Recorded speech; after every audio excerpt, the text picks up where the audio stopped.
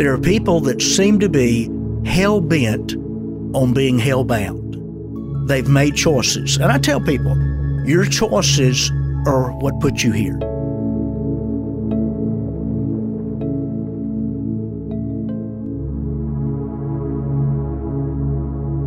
Pastor Wayne Whiteside has ministered to 400 death row inmates in multiple states. He's witnessed 30 executions, and he has been present in the death chamber for one. This truly will be a episode that's a journey into darkness. Pastor?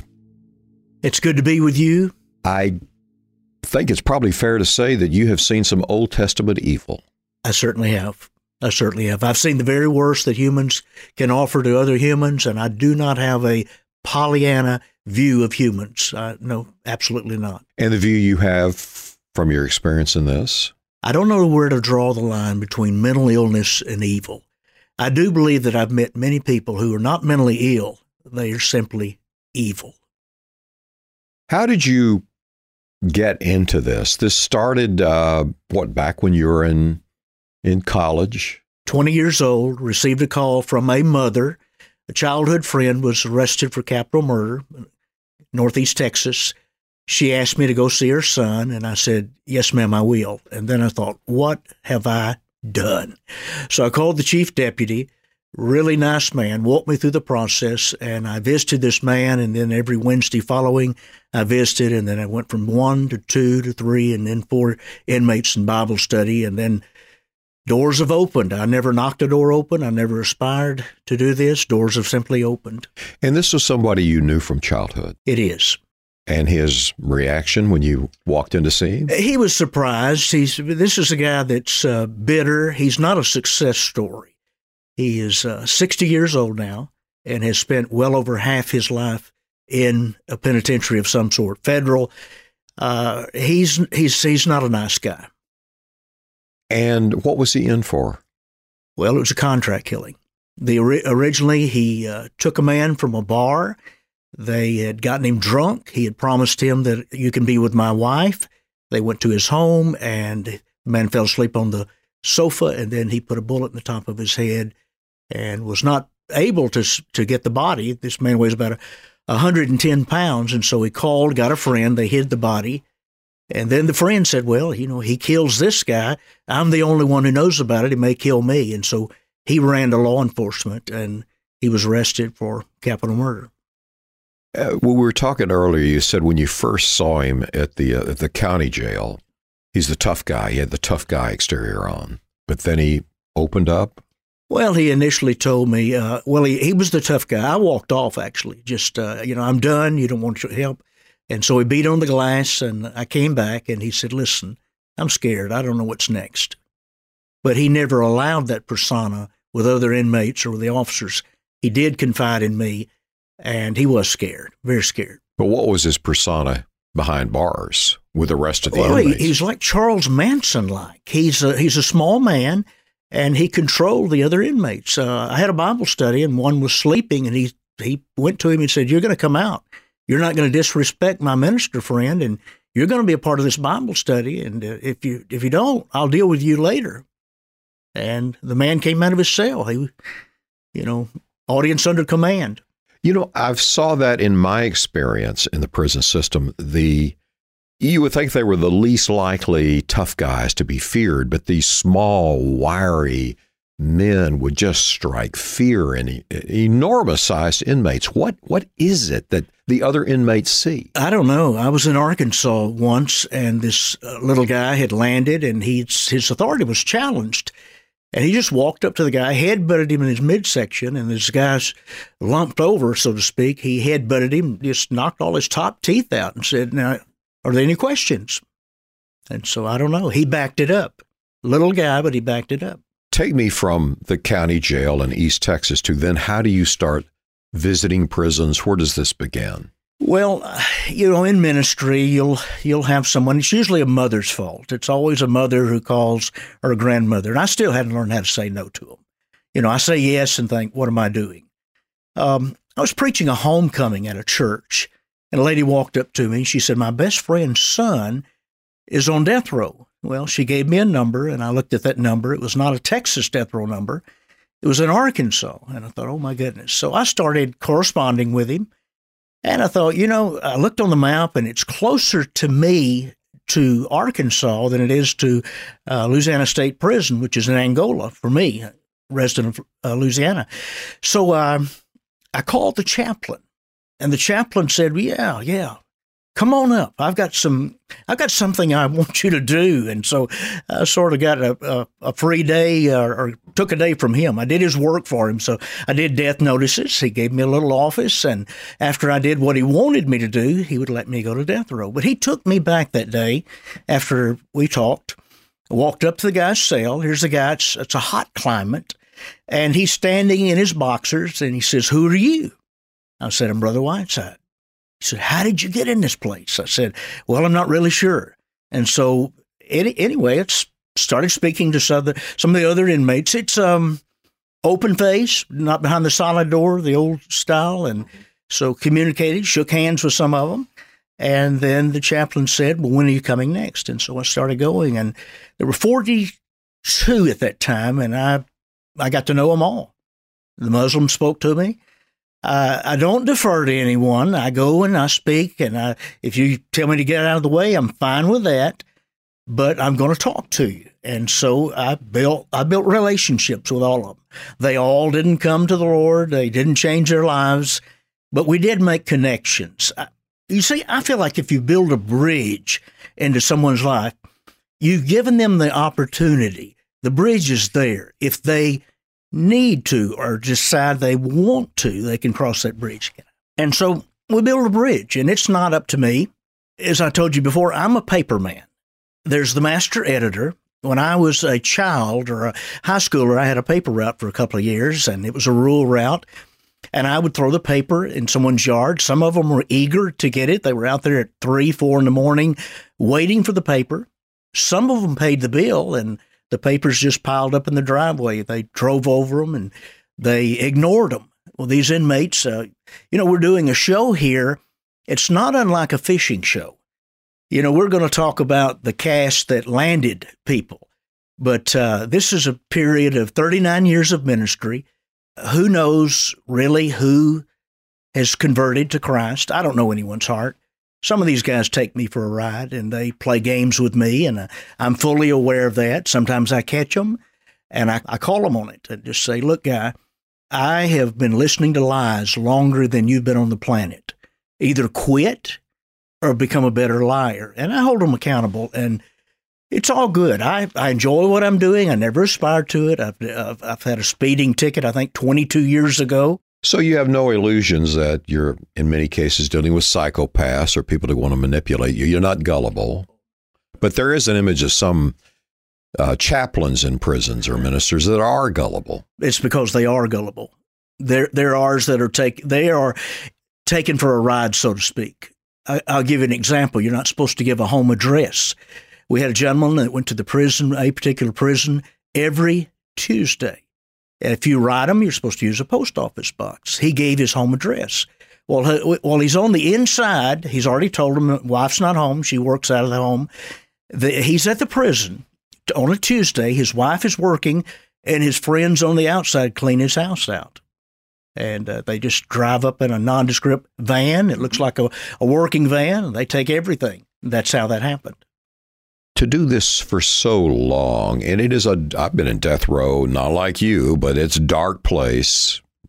And was there a call from the ministry to do it? Because there would be people say, "Hey, why waste your time? These are lost causes." Well, there's a call for duty, and there's a level of adventure here. It's a crazy thing. My wife will tell you that I'm eager to go because I don't know what's going to happen. I've seen things happen in inmates. I've seen things happen in officers. The lady officer is a good friend of mine.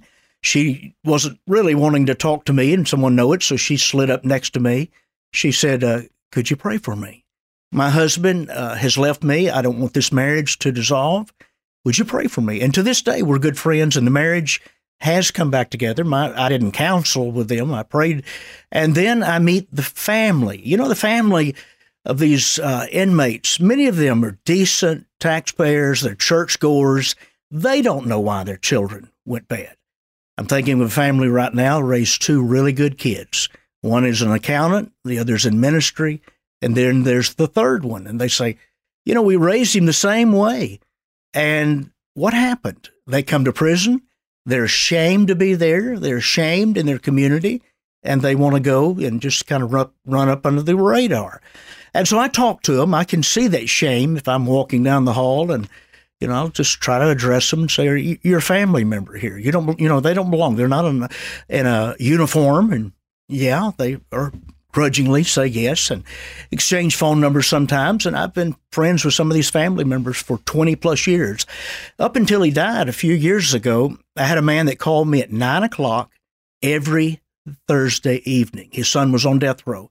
He was ashamed of it. He was a lonely old man with a lot of health problems. And we just talked. We talked about life. We talked about his work. We talked about his Golden Gloves boxing, in the Army and the military. And we just talked. And he told me one day, I guess this is a compliment, he said, I don't like preachers. He said, but I like you. And he joked. He said, you must not be much of a preacher.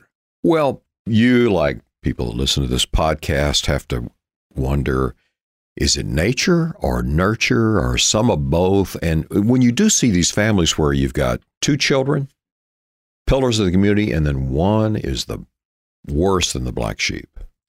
I walk away confused about that. And I've dealt with it in my mind that that's above my pay scale. Mm-hmm. There's mental illness and there is just evil. I don't know where the line is drawn. I do know that some of the inmates I deal with are mentally ill. I'm not making an excuse for them. I think they should be held somehow accountable. And then I've met more than a few that are just evil. There's no other explaining it. Again, I go back to those gullible ministers that say we're going to find something good in them, and they don't. Well, you and I confronted evil on death row with Doug Feldman. He was a mass spree killer here. He was a graduate of SMU, upscale school in finance. You thought, had it going. But when I met with him, well, he threatened to kill me and the guards with me. And he said, you're not going to understand this. And he was right. There was no rationality to it. What was your experience with him? Doug Feldman, I tried to help him. No one liked him. Not one inmate liked him, not one officer liked him, and he made that. He made that for himself. I got him to come out in the visitation room. I said, do you want something to eat? I got him a Dr. Pepper and a sandwich, and he was cordial enough. We began. He drank the Dr. Pepper, he ate the sandwich, and then he turned and hit on the glass or the back netting and told the officer, I'm done. And he smirked at me, just sort of like, I beat you. You fed me. You got nothing out of this. I didn't talk to you. I beat you.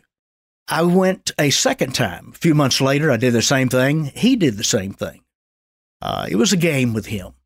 Very acidic, bitter man, but he could turn it on and turn it off. I've seen some of the interviews he's done with others. He's like a businessman in North Louisiana that I knew. He's charming when he wants to be, but when he flips a switch, he's just acidic. He's evil. Douglas Feldman was a very, very bad player. He liked to upset the other inmates. He whistled. If he's not eating, if he's not sleeping, he whistled. If he found out it bothered someone, he whistled more. Take him to the shower, and he would quite often defecate and leave that shower situation for someone else.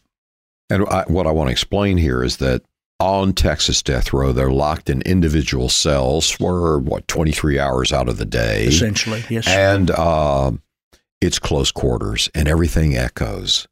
So what would that whistling effect have, and what did inmates say about it? Drive people mad. There were individuals that would love to have gotten to him.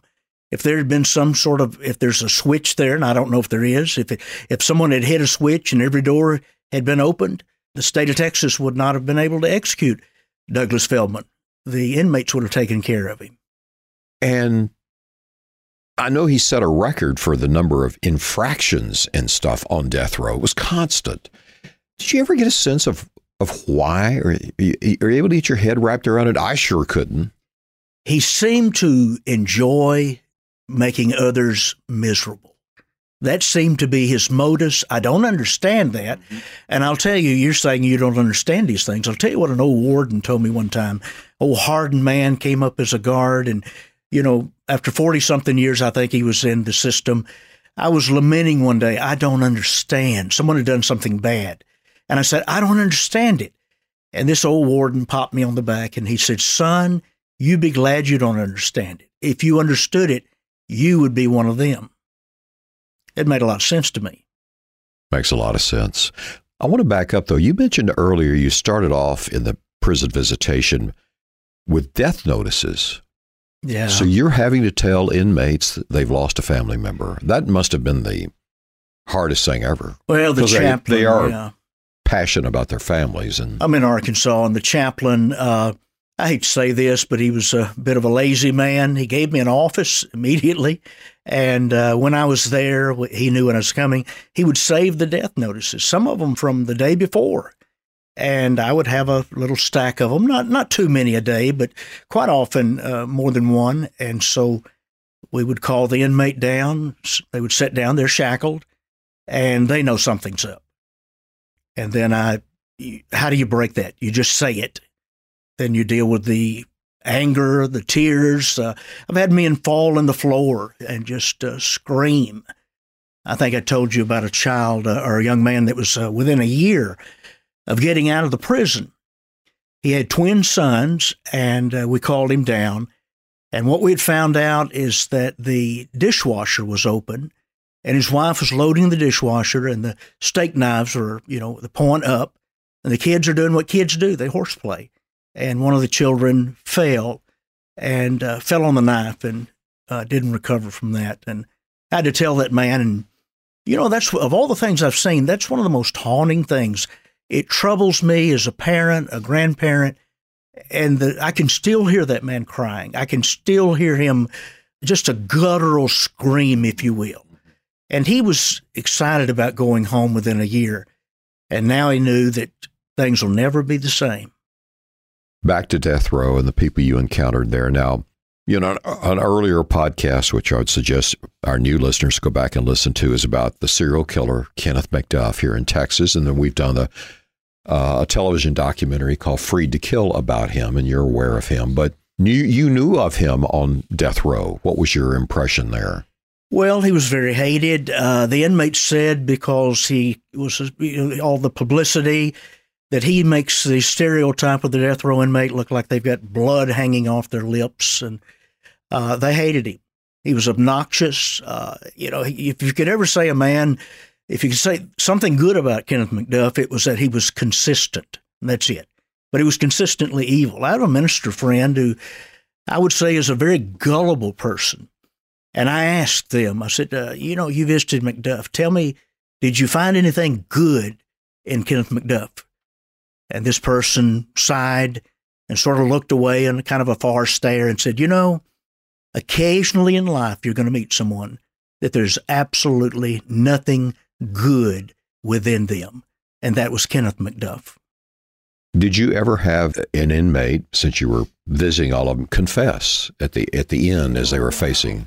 One of the most rewarding things in life, and I've had several things that I say are rewarding, but one of the most rewarding things was in March of 2009. I was with a man from Bexar County, Luis Salazar, and we were talking about, I guess, hour and a half, maybe 2 hours away from his execution, and I sensed there was unsettled business. And I said, Luis, why do I feel we're unfinished here? And he said, well, I've killed some more people. And he told me about shooting someone that was in a car. And then he told me about going to a convenience store and had the attendant, little 19-year-old girl, back in the beer refrigerator, and someone came into the store and she began to scream. And so he ended her life in a very, very horrific fashion, multiple stab wounds. And he told me about that. And, he had so much detail that I believed him. I said, this is real. So I asked Rank, I said, I've got to talk to someone. This is he can't leave me with this. Someone's got to know about this, because he had asked me, once I'm executed, call the police department in Bexar County and tell them about this. I said, man, you can't leave me with this. So I went to the warden, and the warden thought, well, he's playing a game. He wants to stay. But he didn't want to stay. He just wanted to get right with his maker, with God. And so they called a Texas Ranger. He came out, took my information, and he said, listen, you've got a rapport with this guy. Let's go back there, and you introduce him to me, and hopefully he'll talk to me. And we did just that, and they recorded it. He wrote down some notes. I stood back about 6 feet. I don't know exactly what was said. As we walked back, the ranger said, this is real. This is real. He told me, you don't say a thing about this, and I'll let you know what happens. And so about 3 weeks later, I get this call, do you have internet service? I said, yes. Well, this afternoon, there's going to be a police conference with the San Antonio City Police and the family of this young girl. We found out her name was Melissa Morales, and 19 years of age. You know, she's just out working, trying to make money, a good kid. And her life is taken by someone, a random stranger that she never did anything to, for a case of beer. And, you know, that was just disgusting on so many levels. But the family, and it lacked 3 weeks being a 17-year-old cold case. It was Easter night that she was killed. And it didn't bring their baby back. And you and I have talked about the joke of the word closure. Closure would be if we could bring their daughter back. But it did help the family. The knowing helped the family. They said it helped them. And I had a little part in that. I don't take any credit because I didn't do anything. I guess I was in the right place at the right time, and I asked the right question. But it was very rewarding to me. Why do you think he didn't take it to his death? Some do. Many do. You know, I think there was a fear of God. We talked about judgment, the scripture saying that it is appointed to a man to die once and then the judgment. I read that scripture somewhere in the process of the execution or somewhere before. I read that to each inmate. I said, look, you got a date, but you have a final destination. You'll stand before God, and you won't have your appellate lawyers, and you're going to give an accounting. And you need to throw that up. You need to repent. So there was we have Macduff, and there was another notorious Mac that was executed shortly after him. He was executed, I believe it was 10, 11 months afterward. Jerry Animal McFadden, it's personal to me because it was in my part of the neighborhood where I grew up, Upshur County. And I knew one of the victims' dads. Mr. Turner I worked at a gas station as a kid, and he came in. He's everything a man should be. He was humble toward his God, a great provider for his family, just a great, wholesome, wonderful man. And he lost his baby girl. You know, these three names, we bring the names of the inmates up. If you'll just let me please say Suzanne Harrison, Gina Turner, and Brian Boone. And they mattered.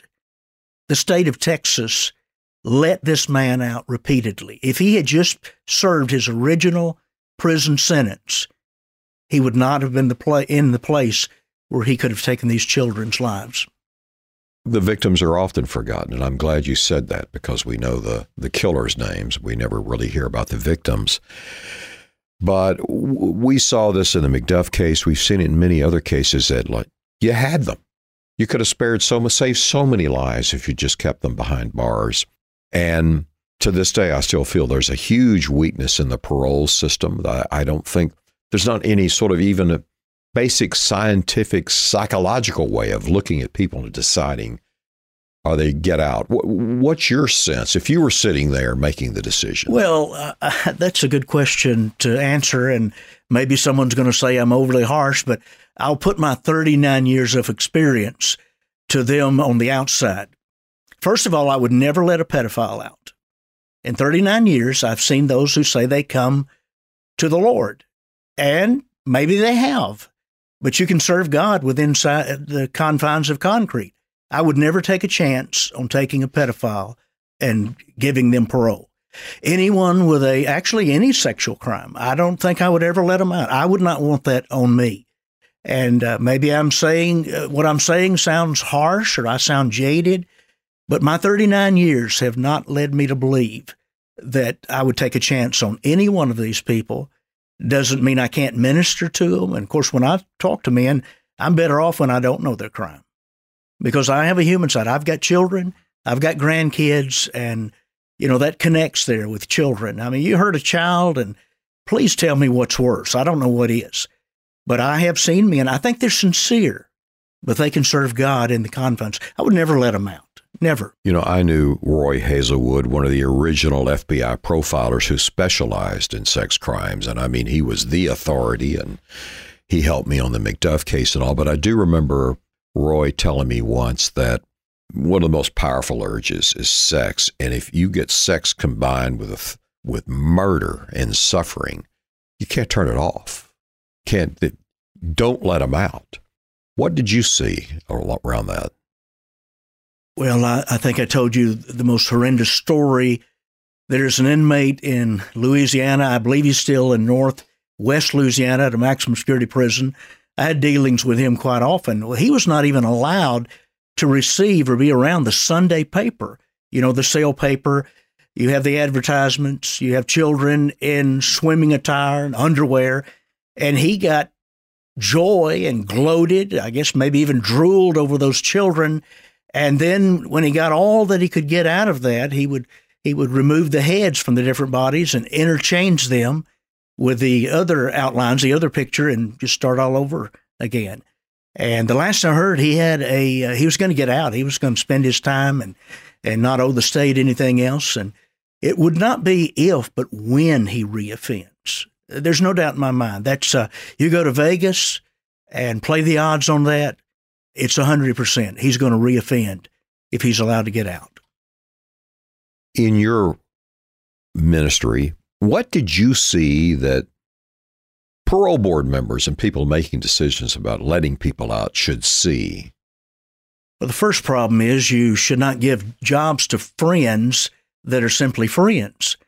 If I can say on a personal level, in Louisiana a few years ago, there was a man who killed a woman, tied her to a tree, raped her, strangled her. He was a soldier at Fort Polk. It went unsolved for many, many years, and now he's in prison.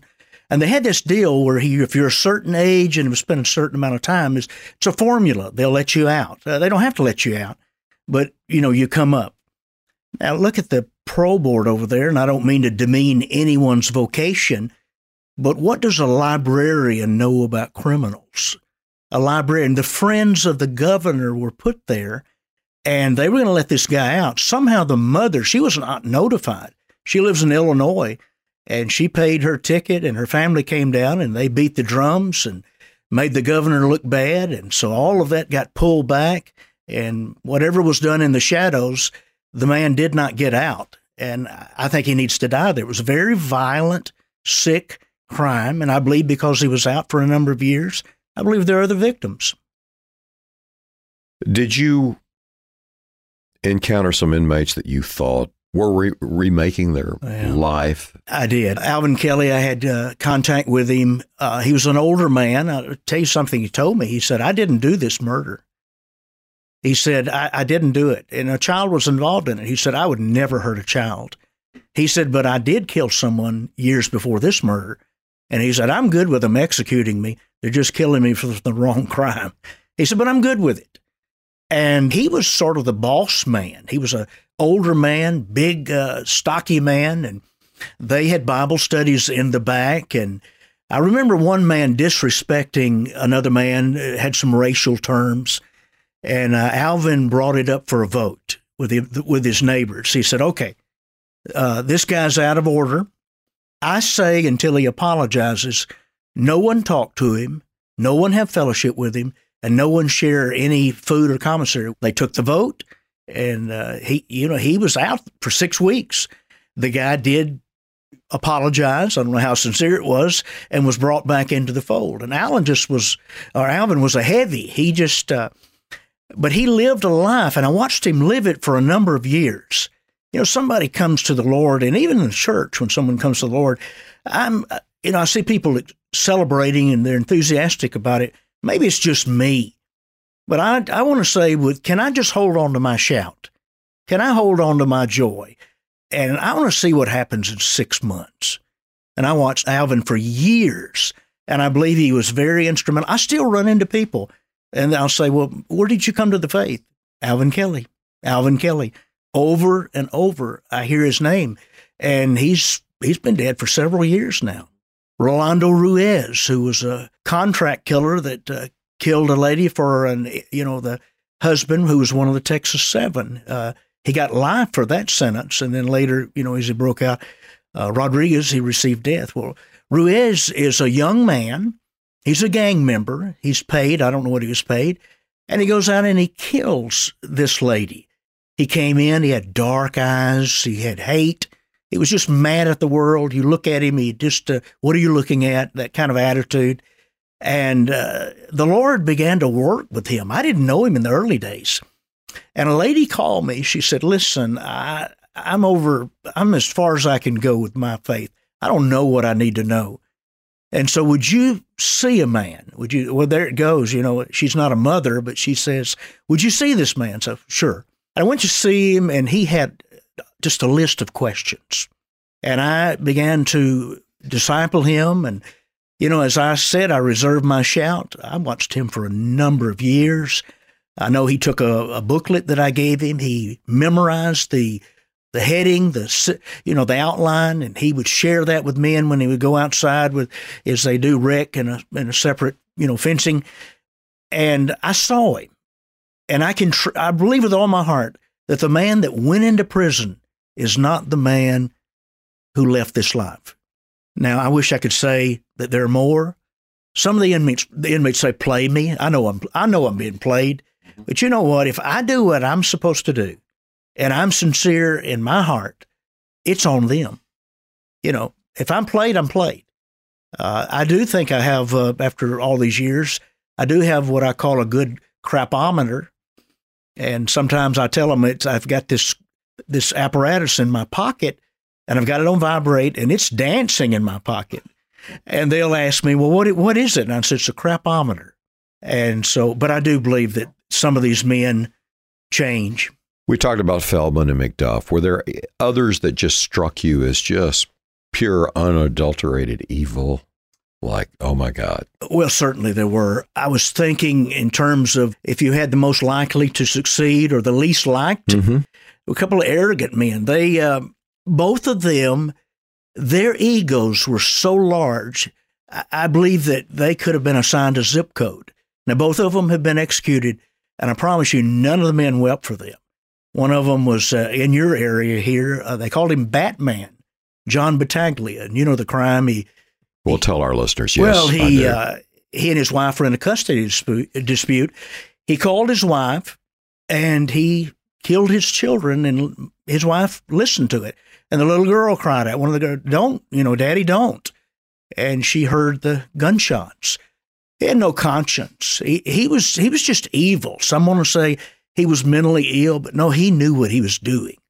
Very arrogant. I don't know an officer that liked him. I don't know an inmate that liked him. I don't know a minister that liked him. We were duty bound. You go talk to him, it's because you feel like you're called and you're duty bound. But on a personal level, he's not a man that you would like. And then, of course, the other one has recently been executed, Bob Fratta out of Harris County. Same way. He talked down to people. He was very arrogant. It all came back to him, any conversation, and they're not missed. They're not missed. And those are the earmarks of a psychopath. Yes, they are.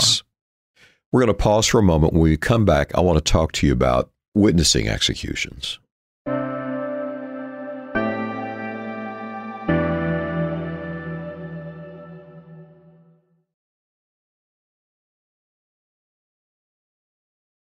We're talking with Reverend Wayne Whiteside, who has witnessed 30 executions, and you've been in the death chamber for one. I've been there. I didn't witness, but I've been there in the holding cells and all before it, and I can see the walk from the cell to the gurney, and they all seem to walk it. You don't have to haul them down there kicking and screaming. What is it about that? They've had a lot of time to think about this. They have resigned. There have been those. I don't know who they are. I didn't see any of that. I do remember hearing, but 400 plus, 500 plus executions wherever Texas is. I can only think of about 3. But they have surrendered to their fate, and they want to be, if it gets out, they want to be known to the other men as men. They want to be able to say, them think they had their head up, they were not afraid, and so I believe that plays into that. So you did one execution in Texas where you're present in the death chamber. Yes. Would you describe, it's something, the normal member of the public would never see. It's very few people ever witness this. Well, how is this done? I'm prohibited from that. The system has, with the security, certainly can't give you the background of that. I prayed a very short prayer. I had my hand on the inmate's foot. He kind of had a little bit of a nervous shake. And as he was dying, you could just sort of feel that shake go out of his body. I will say in the 29 executions, standing about anywhere from, depending on the state, 2 to 5 feet away, it was like having never been to an execution. It was a little too up close and too real. And, I know these guys. I'm not going to minimize what the state chaplains do, but when they come over there, they've met them a day or two before. Right. Some of these guys, I've known them for as long as 18 years. I know their families. I know them. They have shared their inner fears. I know them. They're not a number. I have to separate it from a call. But yes, some of these men, several of them had gotten under my skin, so to speak. And I look at 2 or 3 of them I'm thinking of and have thought about and reflected in the last couple of days. They are more like my children. Did you ever, because there's 2 different windows, the inmates' families or representatives are watching from one window, and across are the families of the victims. Did you ever have occasion to talk with them? No, we are strictly prohibited from that. That's a good thing. And, I hurt so bad for them. But when I've committed to walk with a man on an individual basis, one of the little sermons or the lessons I have is forget not the victim. Forget not the victim. We're not here. We're not having an execution, whether you believe it's right or wrong, if you didn't do what you did. And someone's hurting. I didn't tell you this. I'm on the other side of the coin. I was a pastor where I've been 25 years where I'm at now, but February 96, I got a phone call, my previous pastorate, to go check on an elderly couple. And so I make my way down there. And then, long story short, I get a neighbor. We get a flashlight, and we find this elderly couple. They were murdered. And I did testify in that murder case. He came close to getting the death penalty. It was 11-1 for his conviction. He got 2 life sentences, and they are consecutive. They're stacked. This young man was 18 years old, but he was a predator. He's been a problem since he's been in Angola, and I know a little bit about that. I'm forbidden to see him. But, I've seen the fingerprints of Satan. This guy killed those people 3 ways. He bludgeoned them, he poured charcoal lighter fluid down their throats, and then he cut their throats. And that forget not the victim. I tell inmates this story. I have seen up close a slaughter. I'm real good friends with, there's 6 children that lost their parents. One I'm especially close to, and watched the little girls. Their girls grow up and be married. And one of the little girls I think it was a couple of years ago, ran into her. And she said, "Thank you for what you've done for my family." She said, I often think when I lost my grandparents, life will never be the same because I spent every summer with them, a few weeks. And my summers were gone. I got cheated, from that. And I grew up afraid maybe the boogeyman or someone is going to come after me. And, it just destroys your idea that life is safe. And so that's a hard talk that I give to these inmates. But, sometimes they complain, about the food. And I say, guys, you weren't arrested for singing too loud in the choir. They're not going to put you up at a Hilton. And it sounds cruel maybe, but I want them to take responsibility. I want to see remorse. And I don't believe if I don't go through those steps, that process, that I have done a justice to them. And so I tell you, we have the hard talks. I've had some get mad at me and say, I don't want to see you again. Do they ask you what your stand is on the death penalty? Some have. That's interesting. I think they probably assume that I am 100% against the death penalty because I'm visiting them. I try to stay out of it. I have friends on one poll that says we ought to execute them all. Let's do it tomorrow.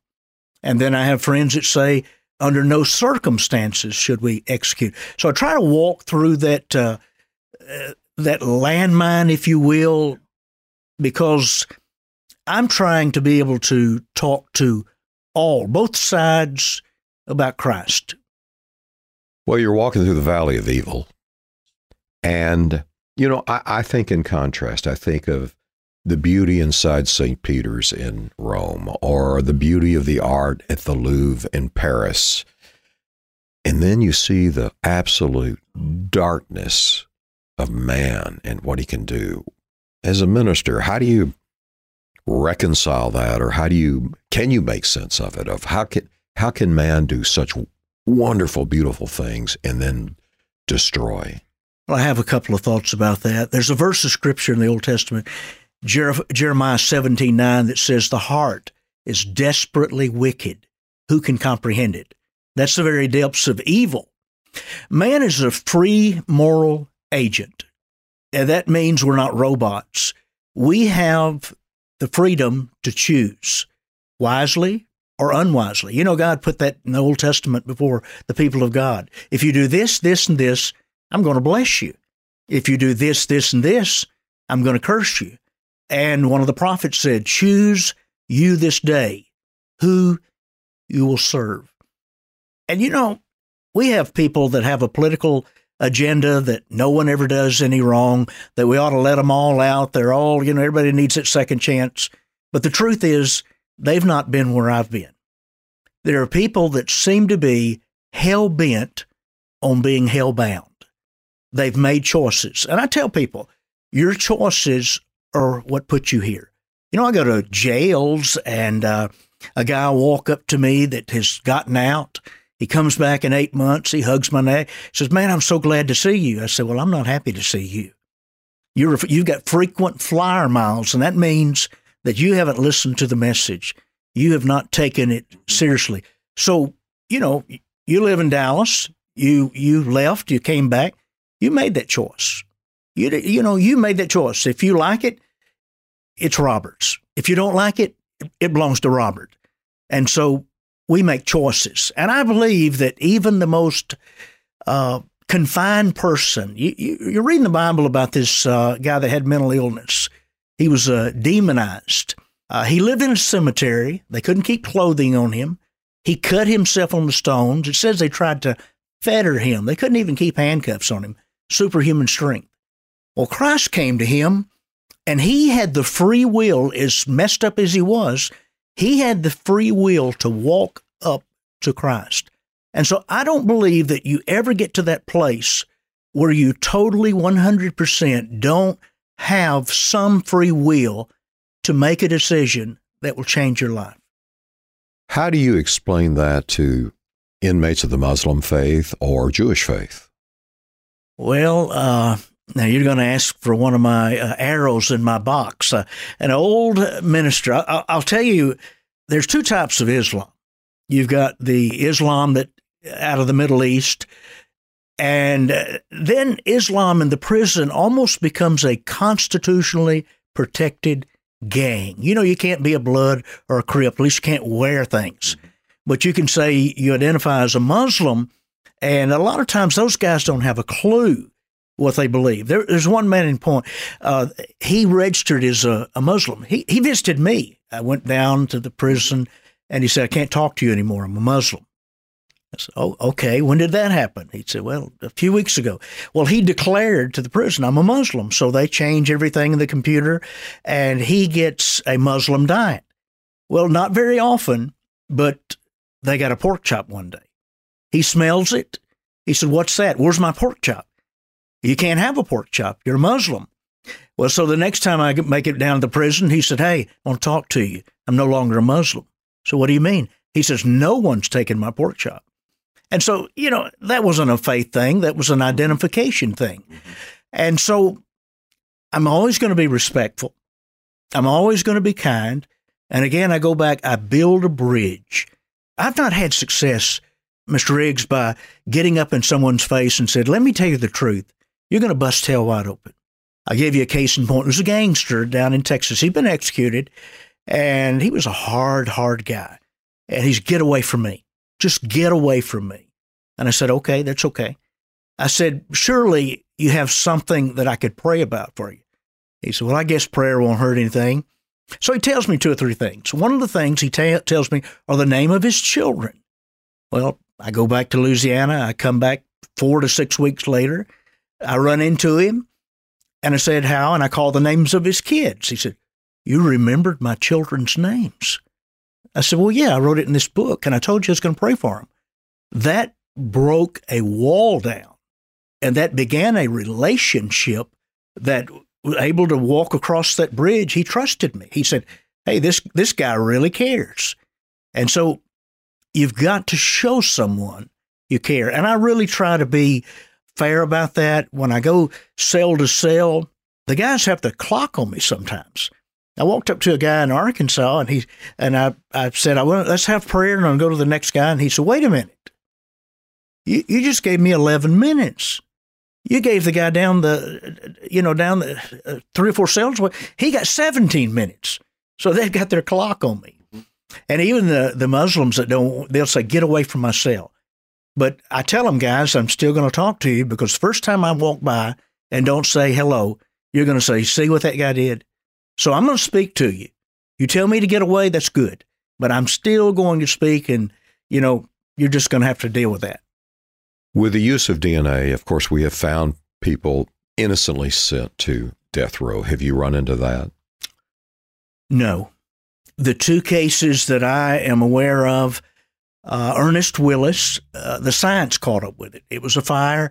It did not happen the way they thought it would happen. He was a worker, a construction worker in West Texas. He and his friend, I think a cousin, met some ladies at a bar. They went back to wherever they were being housed, and there was a fire, and the girls lost their lives. It was as Ernest used to tell me, it was a perfect crap storm.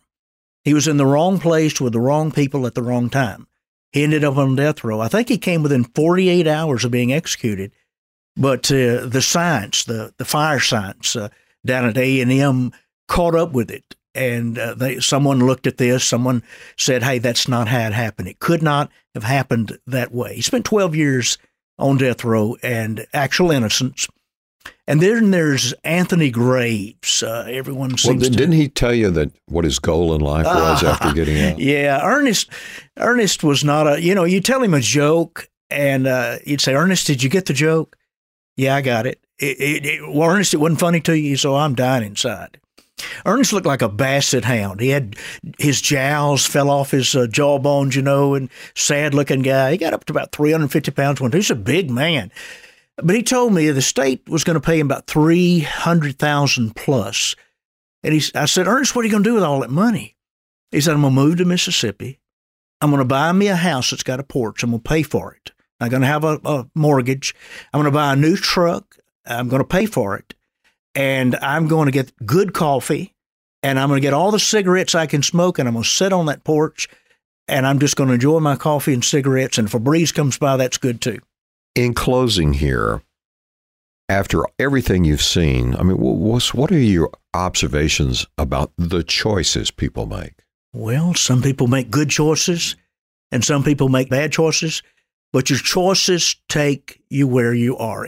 At the end of the day, I'm not accountable for Robert Riggs, but Robert Riggs is not accountable for me. We will give that final judgment, and we are who we are. or who we've wanted to become. Now, I don't think everyone's created equal. I know that we talk about that in America. There are people with low IQs. There are people, who squandered their talents.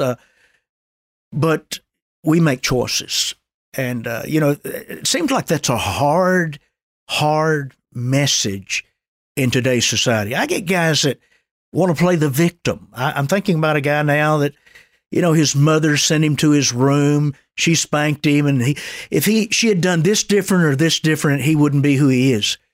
Well, there's no perfect parent, and there's no perfect childhood, but we are who we are because we've made choices. With your experience with seeing the kind of crimes that were committed, like the little girl, the 19-year-old girl in a convenience store stabbed, is there any advice for the unsuspecting public, the unsuspecting person walking through the parking lot with their groceries?